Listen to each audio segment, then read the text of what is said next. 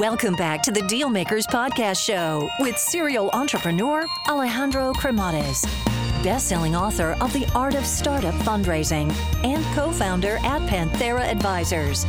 In this podcast, we ask our guests about their successful acquisitions and financing rounds. Hey guys, so just a quick overview here on Panthera Advisors, as I think it might be of value to you. So Panthera Advisors exists in order to help founders that are in the process of raising capital or get their company acquired. I actually started the company out of incredible frustration because during my entrepreneurial journey, which involved building, financing, scaling, and exiting companies, I could not find a resource that was founder-friendly. And I could not get the type of support that I was seeking. So as a result, I made a ton of mistakes along the way. So if you're looking to raise capital, or you are looking to get your company acquired, or just need some sound financial planning, and you're looking to get the best possible outcome in the shortest period of time, feel free to learn more by visiting us at pantheraadvisors.com, or just reach out directly and shoot me a note at alejandro@pantheraadvisors.com. All right, hello everyone, and welcome to the Deal Maker Show. So today we have someone very, very exciting. I think that we're going to be learning quite a bit of fintech today, and especially from someone from Israel. I really love founders from Israel because they have this training, especially from being in the military, that is really unbelievable. From Startup Nation, coming to us today, Arad Levertov. Welcome to the Deal Maker Show. Oh, thank you, Alejandro. Great to be here. Thanks for having me. So originally born and raised in Israel. So tell us about your life growing up there and being raised in Startup Nation. Oh, that's great. So, being in Israel, and now it's interesting because now I'm raising my kids here in the US. When you grow up in Israel back in the 70s and the 80s, you basically enjoy the life of simple life. You got a lot of independence, which I think that's something that leads to Startup Nation. You come back to school, you go out, and you don't come home until the evening, and you play with friends, you make new friends, you do stuff, organize different things, and you're learning a lot of things. I think that that was a great childhood. And then when I joined the military later, I also did a lot of things that actually helped me to improvise and do things that are fun. And in the military, you were for 5 years, so that's quite a bit of time. So I guess in terms of work ethics and ways to handle stuff, like what kind of like perspective or perhaps a foundation, like those 5 years gave you? So I was lucky to be in the military and be in the special forces of the military, and I spent 5 years. First of all, you do training, right? You come as a high school kid and you join the military, and you now they tell you what to do. You need to do a lot of hard training, and I think that the first thing that I learned is that you can do more than what you think you can do. You can run 20, 30, 40 miles, and then after it you realize you need to do another 10. You can do it. It's just a matter of it's in your head, the way we like to say. Yeah. Another thing that was really good, and I think that I learned it as well, is that the importance of the team, right? I mean, you can achieve much more when you have a team. If in the hard times and in the really tough times when you have to be with them, so your team, you need to contribute to the team, of course, and your teammate contributes to you. And in general, in life, when I look at it, it was more than 20 years ago. It gives you the right perspective. So even right now, when things in the business are not right, sometimes you always think, okay, it's only business. Let's try to figure it out, and it will be okay. Yeah, it's interesting that you say that because I was actually thinking about this yesterday. I had a conversation with a very successful founder, and he said, "Look, Alejandro, at the end of the day, this is like looking at it as a game. If you take it too seriously, you're going to fail. So it's just like being unattached to the outcome and just continue to look ahead strategically." What are your thoughts on that? I think I will say it right now. There's something that is interesting. At the end of the day, the worst case scenario, which is a worst, that we will fail in general in any business, and we need to remember it all the time. So first of all, you need to make sure that it doesn't happen and work hard to do it.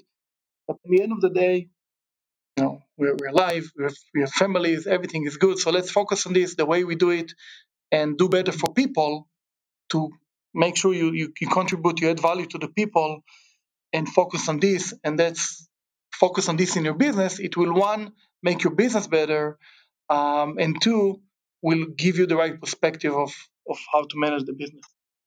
And in your case, why, obviously you really like problems, and that's why you got, you went at it as an industrial, studying industrial engineer. But why, why engineering? I think that's in my case specifically. I think it was the industrial engineer that attracted me. How to say it? When I wake up in the morning, before I do my kids' lunch bag, I will turn on the water for the coffee, because I think I don't want to wait for the water. I want to do something while the water are boiling. It's something about this eliminating waste, that I probably got raised with this. I was also I liked it. My father was an industrial engineer, so I think it was in my blood. So I said, I think I'm going to like it. I think it's good, and I enjoyed it. And actually, I've been doing it basically since then, both in manufacturing and now in fintech. And before, diving into fintech, one of your first rodeos or experiences as a professional was Intel. Intel, obviously, a really fantastic company, in semiconductors. So I guess what was your experience with Intel like? Intel for me was a great experience. So I joined Intel after, as I said, after 5 years in the military, with a lot of leadership experience and great adventures. And then while I studied industrial engineering, and then I joined an Intel as a manufacturing manager in the facility, in the fabrication facility. Had to work shifts, manage a team of technicians, and it was really the interest of me to the business world, Intel. How to basically lead the team in the business world, how to set goals, how to communicate to the team, how to make sure that you achieve and you focus on the important things and not all the other stuff around, which is, a lot of people say we are busy, but the question, how do you add value? Not only being busy. And I think that what I learned at Intel, in the manufacturing, the importance of adding value, of eliminating waste, and how to lead teams in the, I call it the business world in general. A lot of great culture, a lot of learning, which I try to take right now in what I do. Got it. And then obviously you decided to go into business school. So why did you go into business school, and especially why the US? That's a good question. So when I was 17, I spent 3 months in the US, in a summer camp, and it basically exposed me to something that is behind Israel. As I mentioned, I grew up in Israel, great childhood, um, but then I realized there is something bigger out there. There is actually the big world out there that actually does a lot of things. And I thought that I want to study. I want to study in the US, and in researched. I had a great career at Intel, but I decided to just let's leave it. Let's try something else. I was see how we can actually take what I learned before at Intel and try to apply to other places. And the interest was through the business school that I came to the US. So then business school, what was that experience for you like? So business school was also interesting because you come from a small country, and then really you learn that also in business you need to work with teams, you need to work with different people. For example, I was pretty good in math, but I wasn't that good in English or in reading or understanding the case because it took me time to adjust. And in my team, we used to have a few Americans, some people from India, from Korea, from China, which you work together. Everyone brings something else to the table, which you really learn to accept different cultures and to understand that at the end of the day, it's all about the right people in the team and to put each one of where they can succeed. It was a great experience, really great experience. Really exposed me to things that I couldn't have done before, and because I wasn't part of. And thinking about teams and obviously new segments or industries, right after graduating, you went into Innova International, and that was your first exposure to fintech. So, what was fintech like at that point, and why did you get so excited about fintech? So I found it was in 2009. I joined a company called Innova first as an intern, and I think the reason I was able to get the job is because I was just working in operation within the company. I was supposed to improve the efficiency in the call center. And then I realized that basically in fintech, in lending specifically, there is a lot of operations. I mean, there is a lot of efficiency. When you make the decision about who to lend and who not to lend.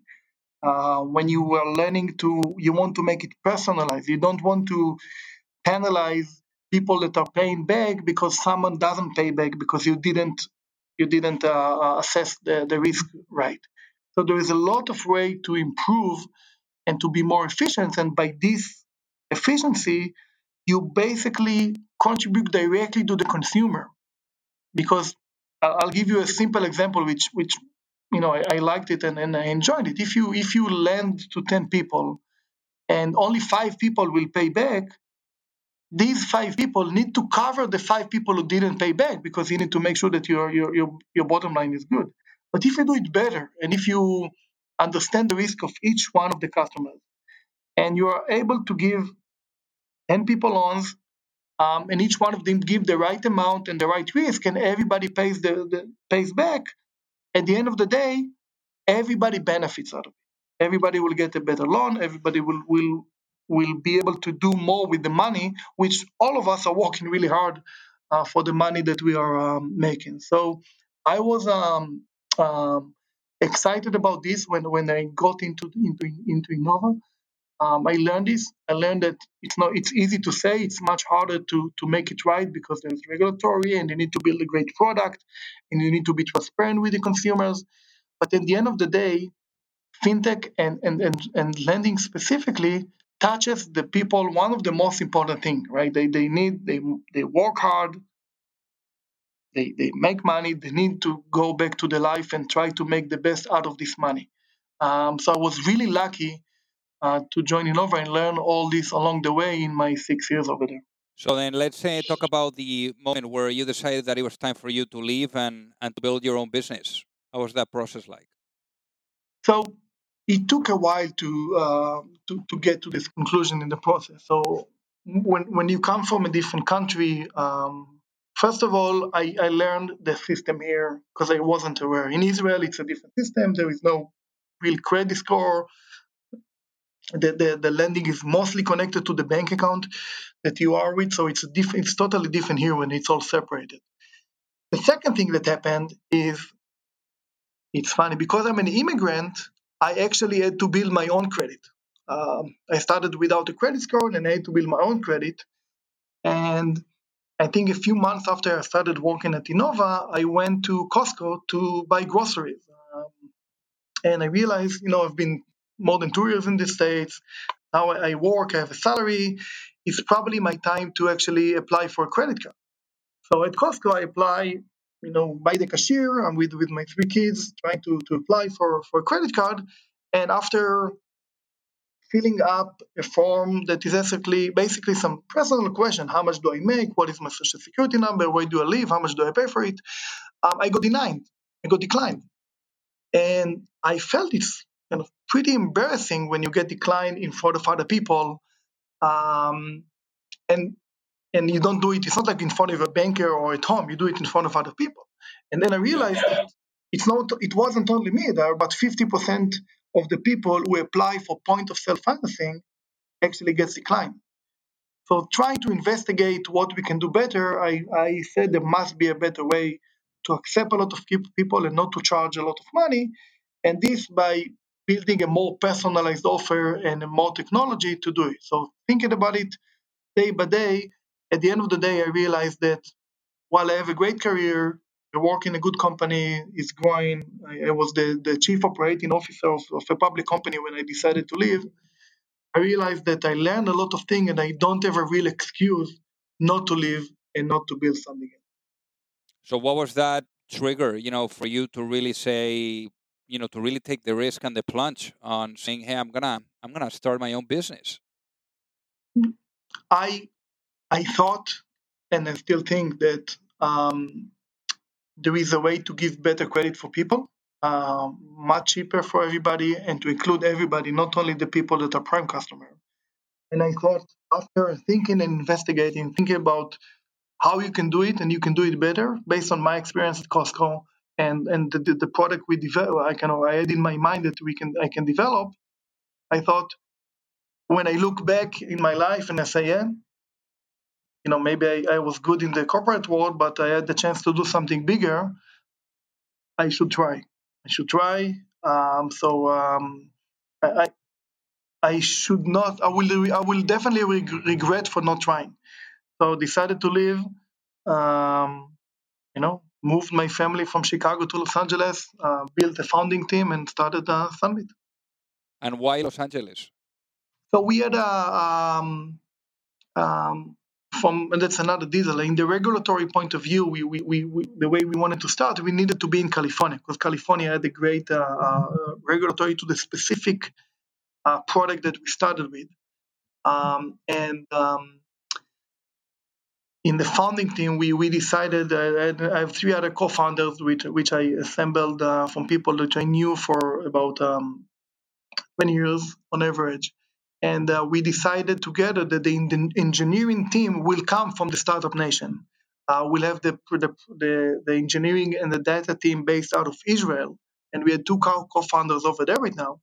So I realized we don't really need right now engineers in the US, but we have in Israel. And we felt that Southern California will be good from the retail point of view. So my co-founder and friend who moved from New York to lead the sales, and I moved from Chicago, decided that Southern California is a better place to start working on something. And 4 co-founders. So I think that managing just one ego is tough. Managing 4 is even tougher. So how did you guys really manage the process of understanding who was accountable for what and how to diversify responsibilities?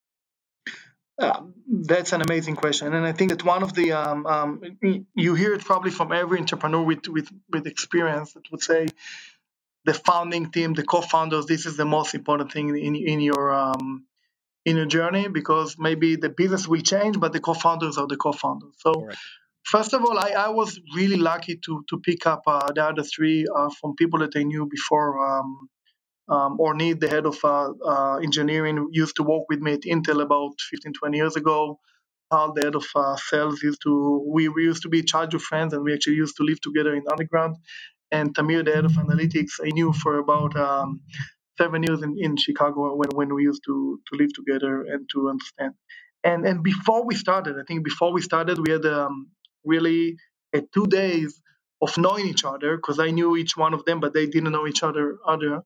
To really set up the expectations, to understand that we are going to work together for many years. We set up expectations. We align on goals that we try to build something that will last and will be big. And we divided the responsibilities. And I can say that right now we are more than 4 years since we had this meeting, and we are still working really, really well together. And we all have one goal. It doesn't mean we don't argue. We don't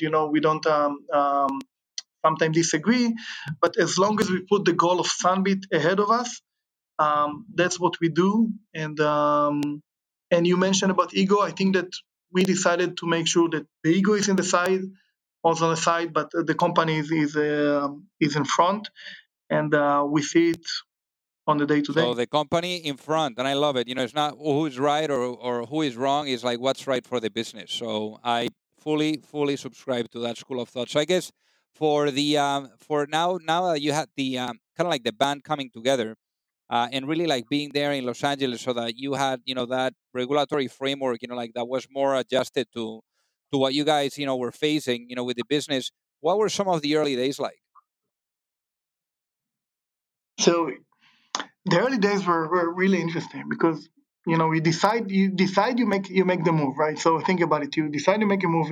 Before that, I was managing about 800 people, and then you move my family, and Tal, my partner, moves here as well.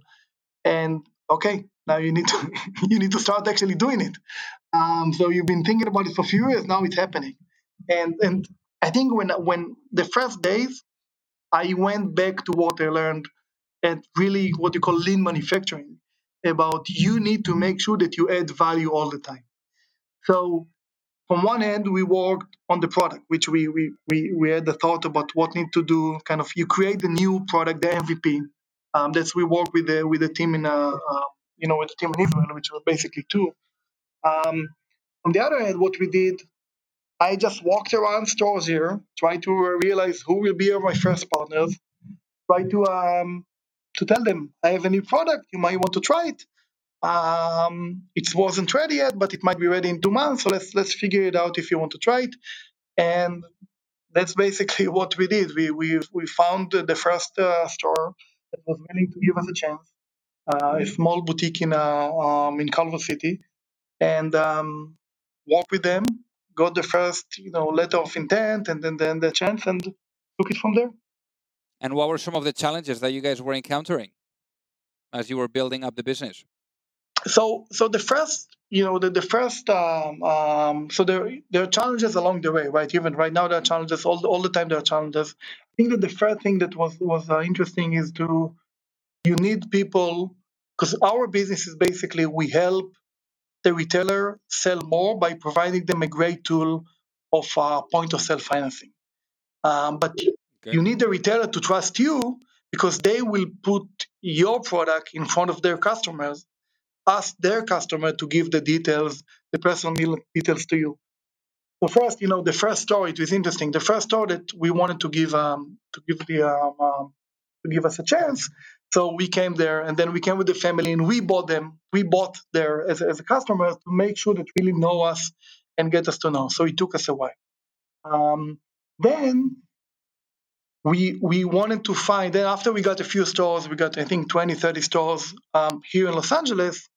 We needed to identify really what is the best vertical that we work with, and also it took us a little bit time to make it clear, and we realized that our product is super important for what we call non-discretionary expenses, where people just need to get things done, like fixing the car, like going to the dentist, like going to take care of themselves.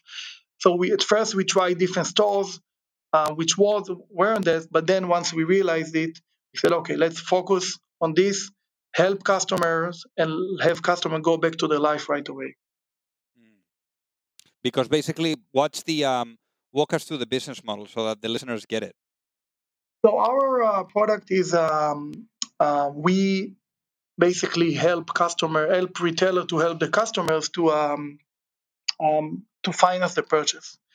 So when you go to a store, let's say you go to fix your car in the Toyota dealership or Honda dealership, and you realize that as a customer it's going to cost you $500, the associate in the store that actually use Sunbit, the associate will have an iPad and will tell you, Alejandro, it's going to cost you $500. Just give me a driver license. I can see if you qualify for a payment plan.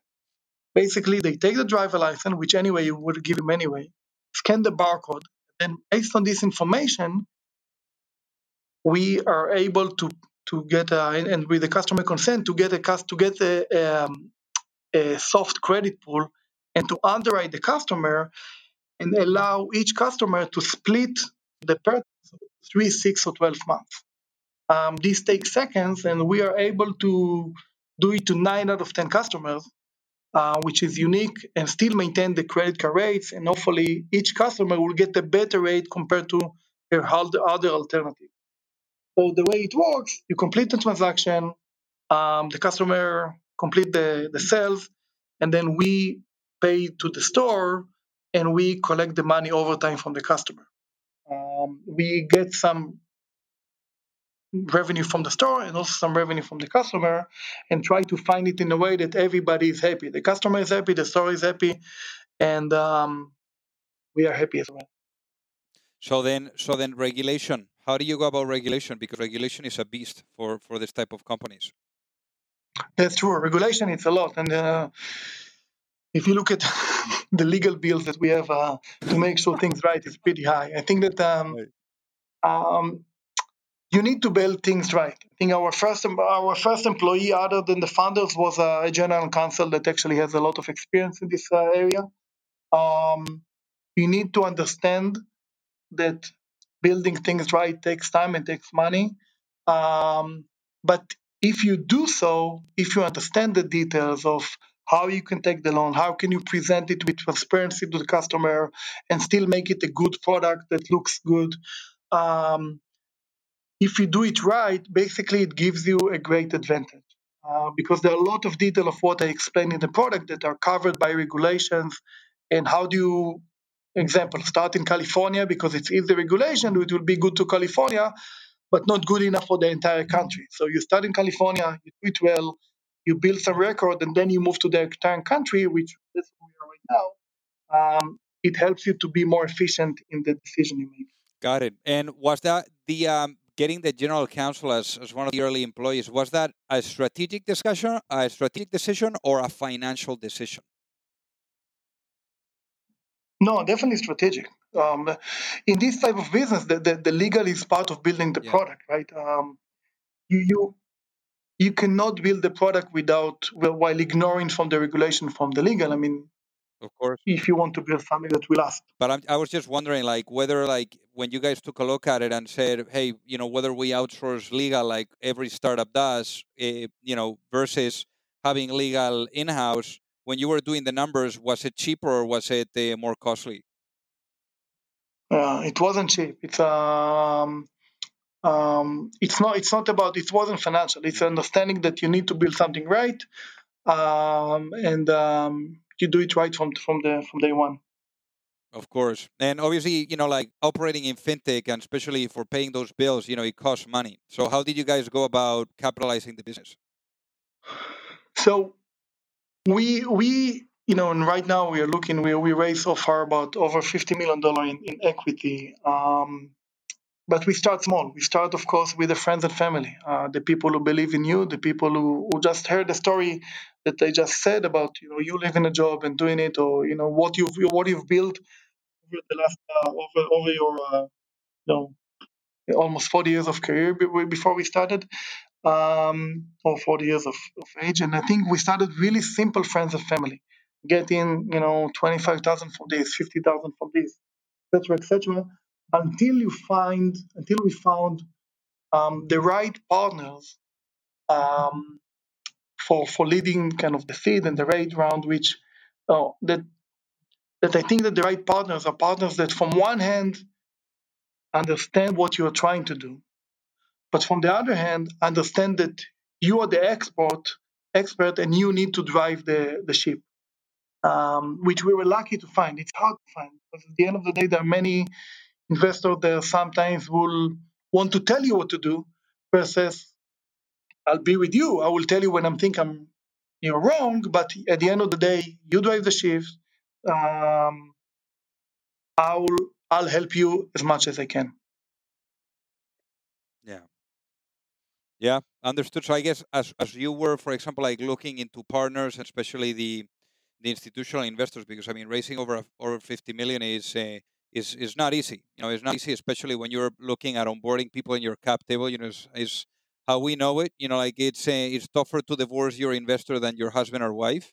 So I guess when you were thinking about the right profile, as you were saying, the right partner, what did that right partner look like for you guys? I mean, did you guys got together, the four co-founders, and basically went through the trades or through the characteristics of what that investor needed to have in order to really bring them on board? I mean, what was that? What did that profile look like?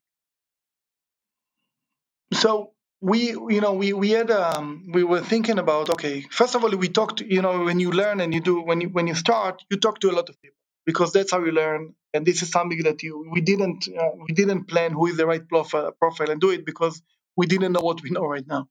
You just start talking to people, and then you realize that many people you talk to, it's not relevant, because either they don't into fintech, or they don't into retail, which we want it to be. So then you see, I want to understand some that you understand in retail, and understand in fintech. So we were able to find, for example, Chicago Ventures, which are based out of Chicago in the Midwest. They have a great experience in retail, and also understand fintech. And then from the other end, we found Group 11 here in Los Angeles, which also really understand in fintech and try to focus on the fintech space. And both of them really like the story of what we try to do, which means find the customer exactly when they need them, give them a great offer, find it to everybody, and they believed in our ability to execute. So we're able to find them early days, and they've been with us really from the seed round all the way to now. So as you're thinking back now, and in terms of fundraising, I mean, I'm sure that there's been a lot of learning, and a lot of pitching too. So I guess what has been your biggest lesson? I think my biggest lesson is that um, in many cases, especially when it moves a little bit farther, when you need to raise more money, like we just did from the VF Ventures about 5, 6 months ago, you need to tell a story that you actually can execute. I mean, you can. People will not believe until you start showing some traction. Um, I'll give an example. At first, we used to say, okay, it can be in many places, but say no, but show me where it is going to be. So we found the one vertical, which is a car dealership repair. We start growing this business significantly. Then we say only if this will be only this vertical, this is a huge business, so let's invest in this. So you need to tailor your story and understand that the audience is there to believe you in the thing that they already see that you can do.